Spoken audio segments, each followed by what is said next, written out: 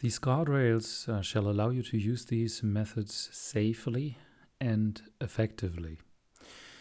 I prefer the term guardrails over rules because they are all based on experience, based on quite a large volume of experience, but still nothing is graved in stone, and the mindset and philosophy here is rather to use common sense and apply them to the many different individual and specific situations that might occur. So they give you more a general guideline and direction.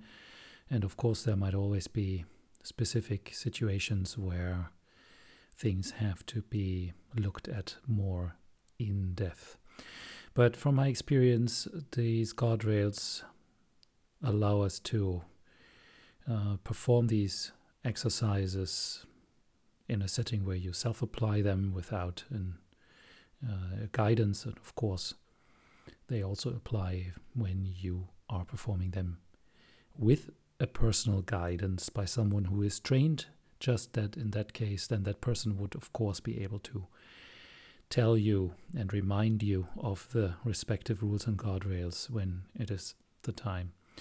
Remember that, as always, of course, you're using this here at your own risk. Of course, I say that with the necessary amount of care, that follow your common sense. If you are in a very specific situation, mentally, psychologically, emotionally, then these general practices here might really not apply to you or even be harmful.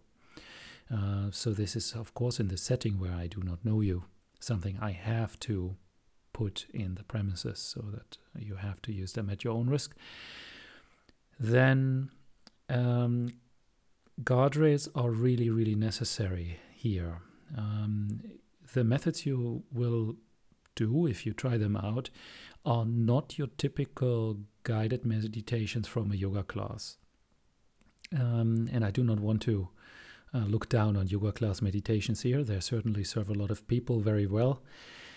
But it is all about how methods are being performed in detail. It is about details. And even if you have heard the names of methods already, and I'm sure you will have, there is nothing very original about the titles of the methods. And there is not even anything original about the general principle of the methods. But the way they are being done, and I do not want to pat myself here on the back, but I really have to tell you that they go very deep when they're done right. And of course, anybody who is doing them well will achieve a similar effectiveness. This is nothing unique to me performing them. But just to give you, a straight example, when I do the exercises with a group of 10 people in a seminar setting, in a workshop setting, then it's between 1 to 3 people who will need individual assistance at some point when going through these methods, when really something emotional comes up that really deserves closer attention. So in a group setting, that is, of course, not a problem. I can handle this, but here you're on your own, basically.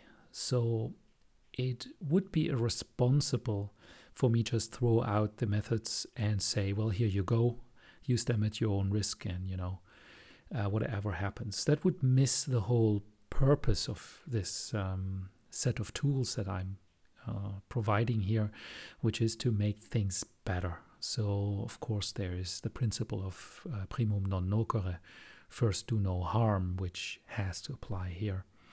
The risk is not zero, but it is manageable if you follow the guardrails. And please do not skip them. Do not take this too lightly.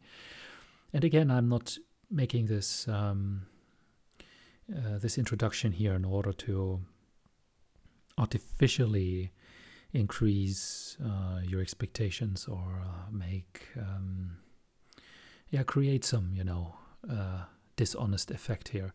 This is really something I have to clarify with you. So go through the guardrails, consider the safety instructions, read them carefully just once, just that you know. and then you should be fine.